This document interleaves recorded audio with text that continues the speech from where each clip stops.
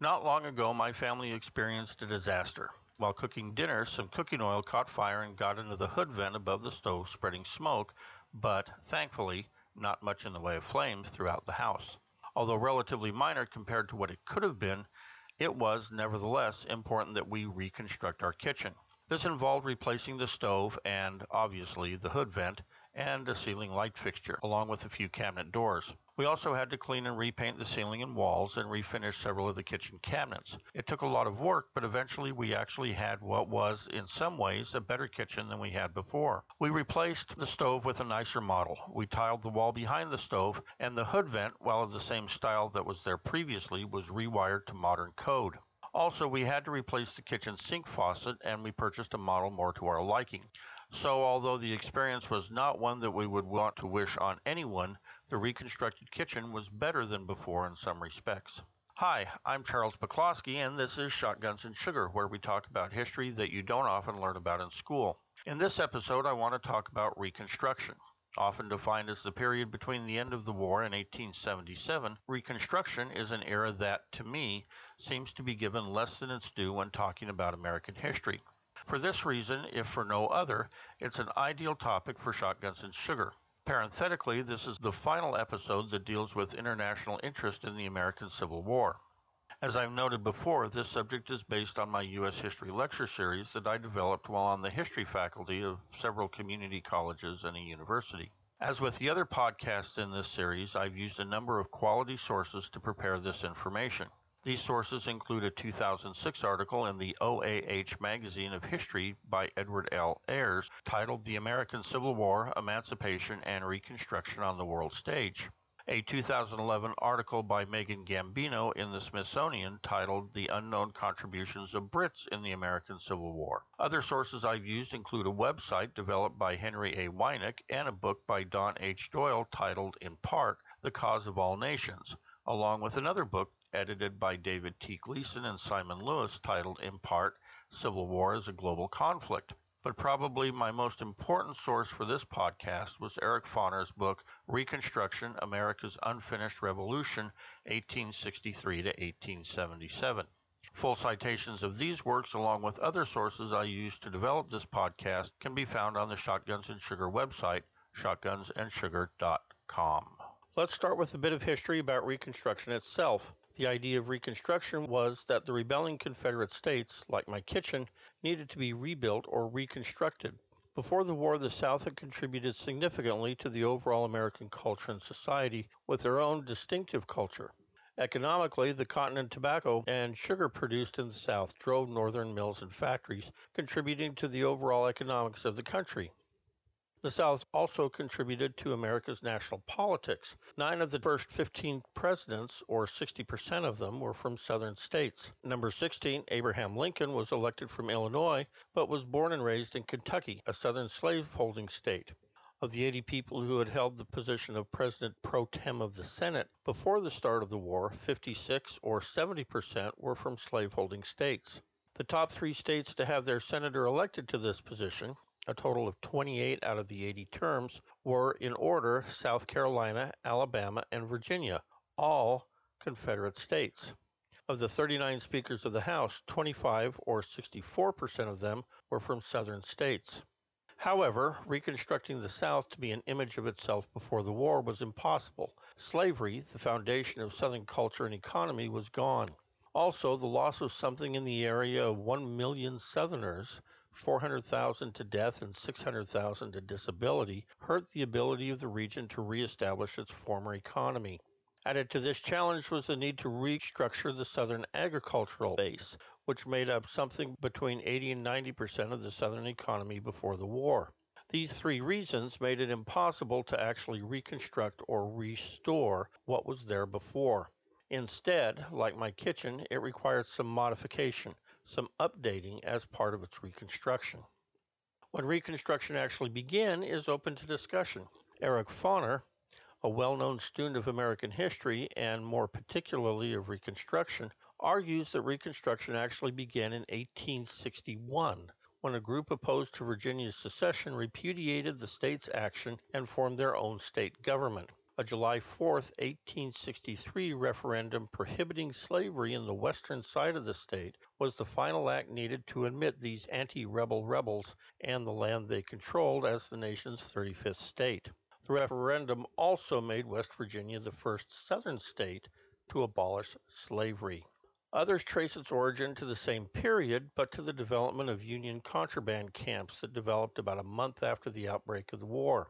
As I discussed in my podcast on the Civil War on the World Stage, the first slaves to escape during the war were Shepard Mallory, Frank Baker, and James Townsend. They sought protection at Fort Monroe, a Union camp in Virginia.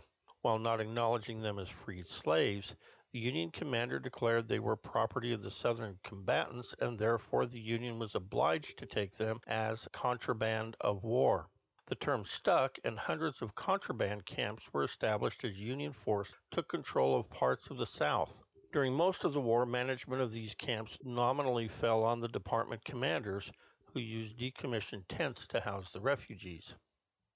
Still others argue that Reconstruction began with the Emancipation Proclamation in January of 1863. As I discussed in the podcast on Slavery, War, and Economics and the Civil War on the World Stage, this proclamation had an important military component in that it sought to remove a significant part of the Southern logistical activities. Southern slaves would no longer be around to take care of planting and growing consumable crops needed for survival. But it also destroyed the area's 200-plus years old social structure. Southern social structure was heavily aristocratic in nature, and that in some ways harkened back to the role of the European medieval barons and dukes. The plantation owners forming a wealthy upper class that controlled the land and the serfs, or in the case of the South, slaves, who worked the land and did the bidding of the landowners. Removing slavery, the foundation of Southern aristocratic society, essentially destroyed the pre-war Southern society, if not its culture. The proclamation also changed the focus of the war. No longer was it simply to preserve the Union, but it was now to free the slaves. This shift caused no little consternation in the South, but it also made it really difficult for European countries, whose general population was strongly anti-slavery, to endorse the Confederacy. From the perspective of wartime Reconstruction, the Emancipation Proclamation's most immediate effect was to take the residents of the contraband camps out of legal limbo. They were no longer captured property, they were free people. This change in status permitted the Army to enlist former slaves, permitting it to place more trained Army personnel on the front lines, while having the newly enlisted former slaves handle more of the logistical duties. Still others place it later in 1863, when Abraham Lincoln proposed a formal plan for reconstructing the South. His timing was well thought out. In September of 1862, just a few months before Lincoln announced his plan for Southern Reconstruction, the North was victorious in the Battle of Antietam, considered one of the bloodiest battles of the war. The battle opened the door to Lincoln's issuing the Emancipation Proclamation in January of 1863, just about 7 months later.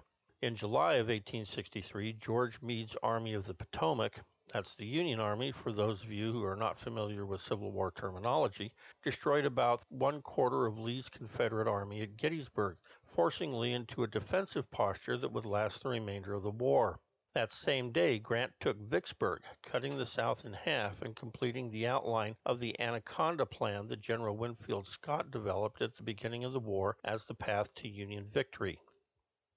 Between the Emancipation Proclamation and the Union victories at Antietam, Gettysburg, and Vicksburg, the Confederacy's chances of gaining recognition from European countries basically evaporated. So by the fall of 1863, it was time for the Union to provide an olive branch to the South. Enter Lincoln's plan for Reconstruction, the first of 3 plans that gave a framework to post-Civil War Reconstruction. Lincoln's plan consisted of 2 main parts. He proposed that amnesty would be granted to all but a few Confederate leaders who took a loyalty oath to the United States. This oath would include a pledge to obey all federal laws related to slavery, or more particularly to the elimination of slavery. Also, any state where 1/10 of the number of voters who voted in the 1860 election had taken the oath could reconstitute its government, form a new constitution, and send representatives to Washington. These three ideas, the creation of West Virginia, the development and management of the contraband camps, and Lincoln's original Reconstruction Plan, constitute a period often identified as wartime Reconstruction. But in some ways, Lincoln's plan is one designed to restore a pre-war political structure, not bring it up to date. His plan met with huge opposition in Congress. The radical Republicans who controlled the legislative branch complained that it was way too lenient and that it had provided no protection for the newly freed slaves. While rejecting Lincoln's plan, they put forward their own. Known as the Wade-Davis Bill, they required that states had to have a majority of voters take the loyalty oath before the state could reconstitute its government. They also required that each state must formally abolish slavery and prohibit officials of the former Confederacy from participating in the new government. Lincoln disliked their plan enough to veto it, providing a political vacuum in the Reconstruction debate. This situation continued until after the presidential election in the fall of 1864. This election gave Lincoln a landslide victory, over 500,000 more popular votes than the opposition, and 212 out of 233 votes in the Electoral College. That's a 91% of the Electoral College that voted for Lincoln. Lincoln's victory gave him an immediate mandate from the public to pursue the war. It also gave him so much political capital that Congress could do little but go along with his Reconstruction plan. Therefore, rebelling states under Union control began to work through the process of applying for readmission. In fact, less than a month into Johnson's administration, Arkansas, Louisiana, Tennessee, and Virginia were all restored to their pre-war status. Lincoln's second inauguration took place on March 4, 1865. Just 41 days later, his power evaporated when John Wilkes Booth shot him at Ford's Theater. Lincoln's replacement was his brand new vice president, Andrew Johnson, a Democrat slaveholder from a southern state, Tennessee.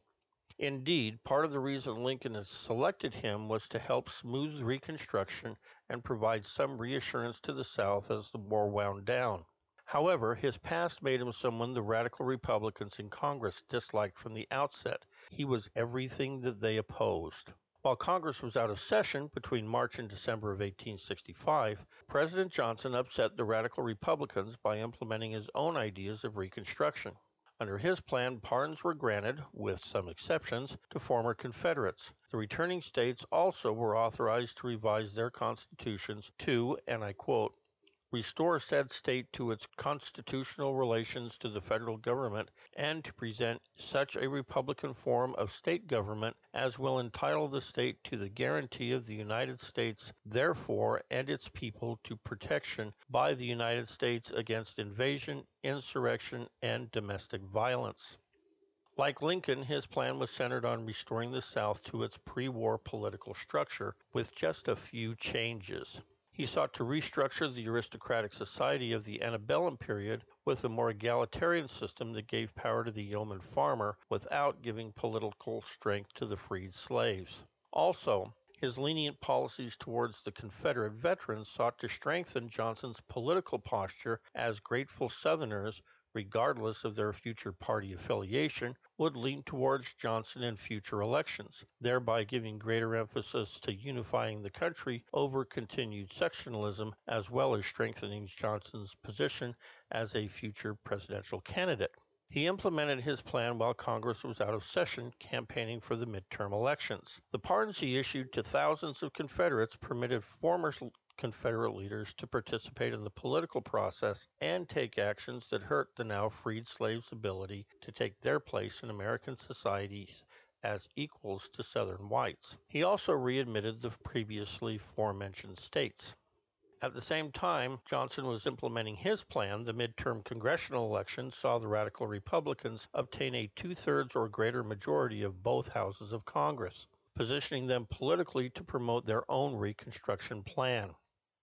Their plan was based on three guiding principles. First, they believed that, having freed the slaves, the federal government was responsible for helping them transition into that of productive, involved American citizens.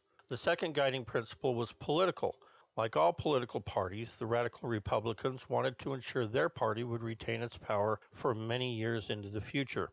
The Civil Rights Act of 1866, passed over Johnson's veto, worked towards both of these principles. The Civil Rights Act made everyone except those in prison and Native Americans who did not pay taxes citizens of the United States. Prior to this act, the idea of defining citizenship was not much of a concern in the United States. If you were an immigrant, the moment you set foot on land in the United States, you could vote and take care of other responsibilities reserved to citizens. The Civil Rights Act of 1866 was the first real effort that I'm aware of that sought to define the rights of citizenship in the United States. It stated that anyone born in the United States, regardless of race or color, and regardless of any previous condition of slavery or involuntary servitude, were citizens, and as citizens had the right to make and enforce contracts, sue, be parties to legal proceedings, give evidence, inherit, purchase, lease, hold and convey real and personal property, and to any other law as is enjoyed by white citizens. That was a quote, folks. I just finished it. The 15th Amendment, enacted 2 years later, included voting for adult males as an additional right of citizenship. Certainly, the Republicans expected freed black males to support their party over the Democrats who went to war to keep them in bondage. Their efforts in this area were amazingly successful. Even after Reconstruction ended, the Republicans held on to the presidency and the South for decades. Between James Buchanan, who Lincoln replaced in 1860, and 1932, when Franklin D. Roosevelt was elected president, the Democratic Party only held the presidency for 4 terms. 2 by Grover Cleveland, who served from 1885 to 1889, and again from 1893 to 1897. And Woodrow Wilson, who served 2 back-to-back terms between 1913 and 1921. In contrast, the Republicans held the office for 9 terms, and the National Union Party, who elected Lincoln to his second term, held the office once. I think that's the only instance where a third-party candidate obtained the office of president. The third motivation for radical Reconstruction was simply revenge. Too many of Congress's members lost brothers, fathers, nephews, cousins, and sons to war. The failure to provide cotton and other goods to northern factories and ship finished goods to southern merchants also dealt a severe blow to the northern economy. These issues, the loss in northern lives and livelihoods, angered radical Republicans and placed Reconstruction on the path to a program to humiliate the South as much as possible while still striving to rebuild it economically.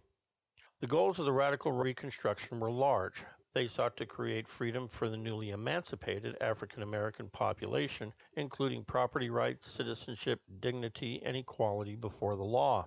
To accomplish this, they advocated successfully at the outset for immediate social and economic equality for African Americans. I say successfully because many African American legislatures and leaders participated in the process as state legislators. The period of Congressional Reconstruction, as it is often called, was formalized in 1867 with the enactment of several bills, all of which had to be overrode after Johnson vetoed them. The most important of these was the Reconstruction Act of 1867. It became law on March 2nd. The act established 5 military districts that were responsible for managing the old Confederacy, except for Tennessee, until the states were deemed compliant with congressional mandates. These mandates included writing a new constitution that outlawed slavery and endorsed the 13th and 14th Amendments. However, once the states met these criteria, the military remained in the South to provide continued protections, both legal and personal, to both the freed slaves and the whites who sought to assist them. One of the agencies they protected was the Freedmen's Bureau. As I discussed in the podcast on Reconstruction on the World Stage, the Freedmen's Bureau, formerly known as the Bureau of Refugees, Freedmen, and Abandoned Lands, was established in the spring of 1865 by congressional action and had its duties expanded in 1866. It was an outgrowth of the contraband camps that had sprung up during the war. This bureau provided formerly enslaved persons with food and shelter and helped to negotiate wages as the economy changed over from a slave system to a free labor market. It also worked alongside private groups and religious organizations like the American Missionary Association to organize and staff schools for freedmen and their families.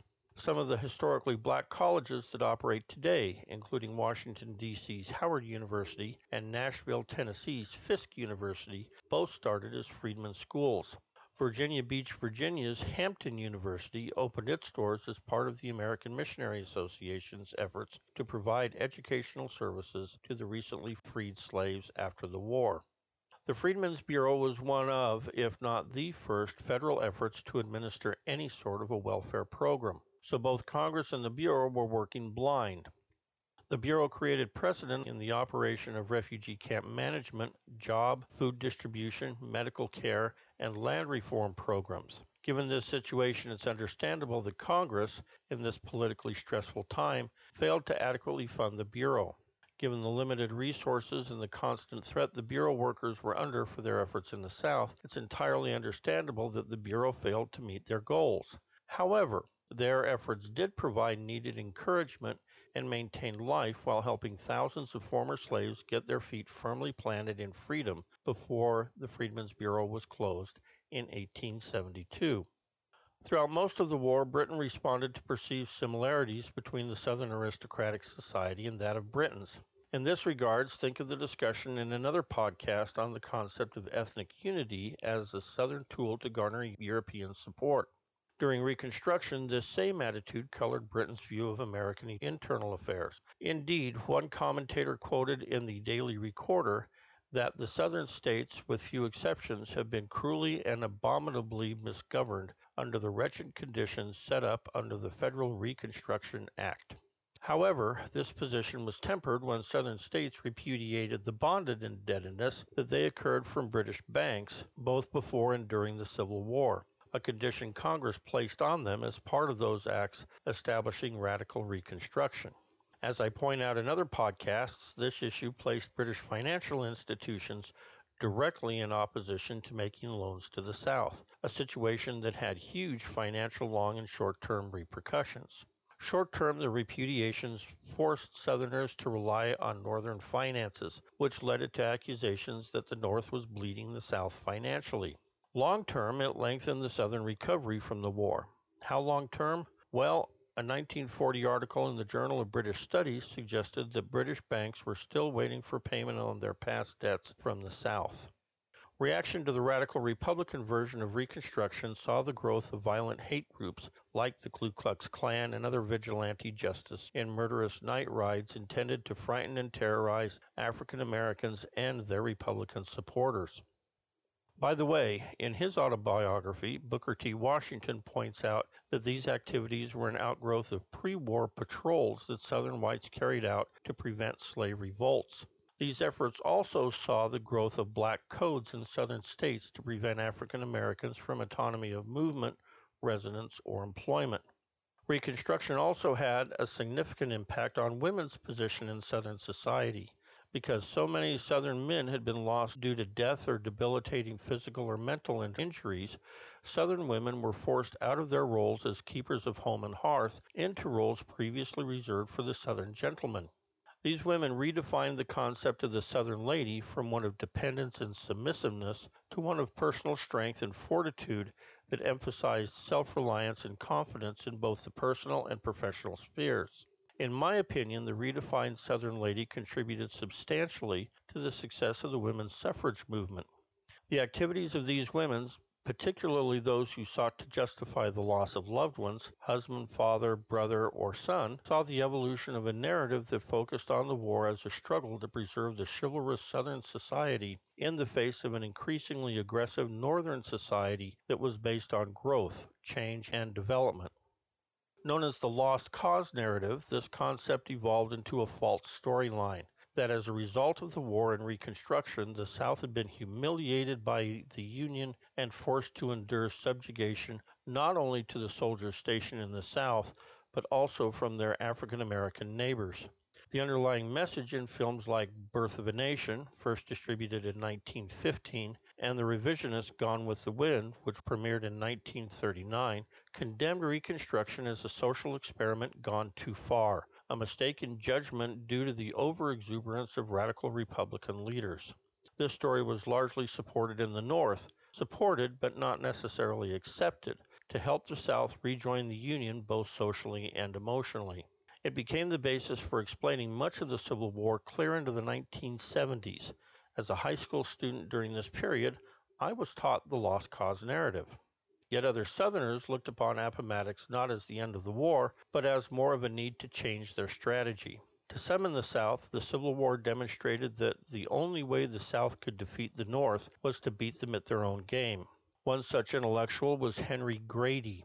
On March 14, 1874, 3 years before the end of Reconstruction, Grady, who was then editor of the Atlanta Daily Herald, wrote of the need to meld the economic structure of the North with the traditional Southern society to create a new South.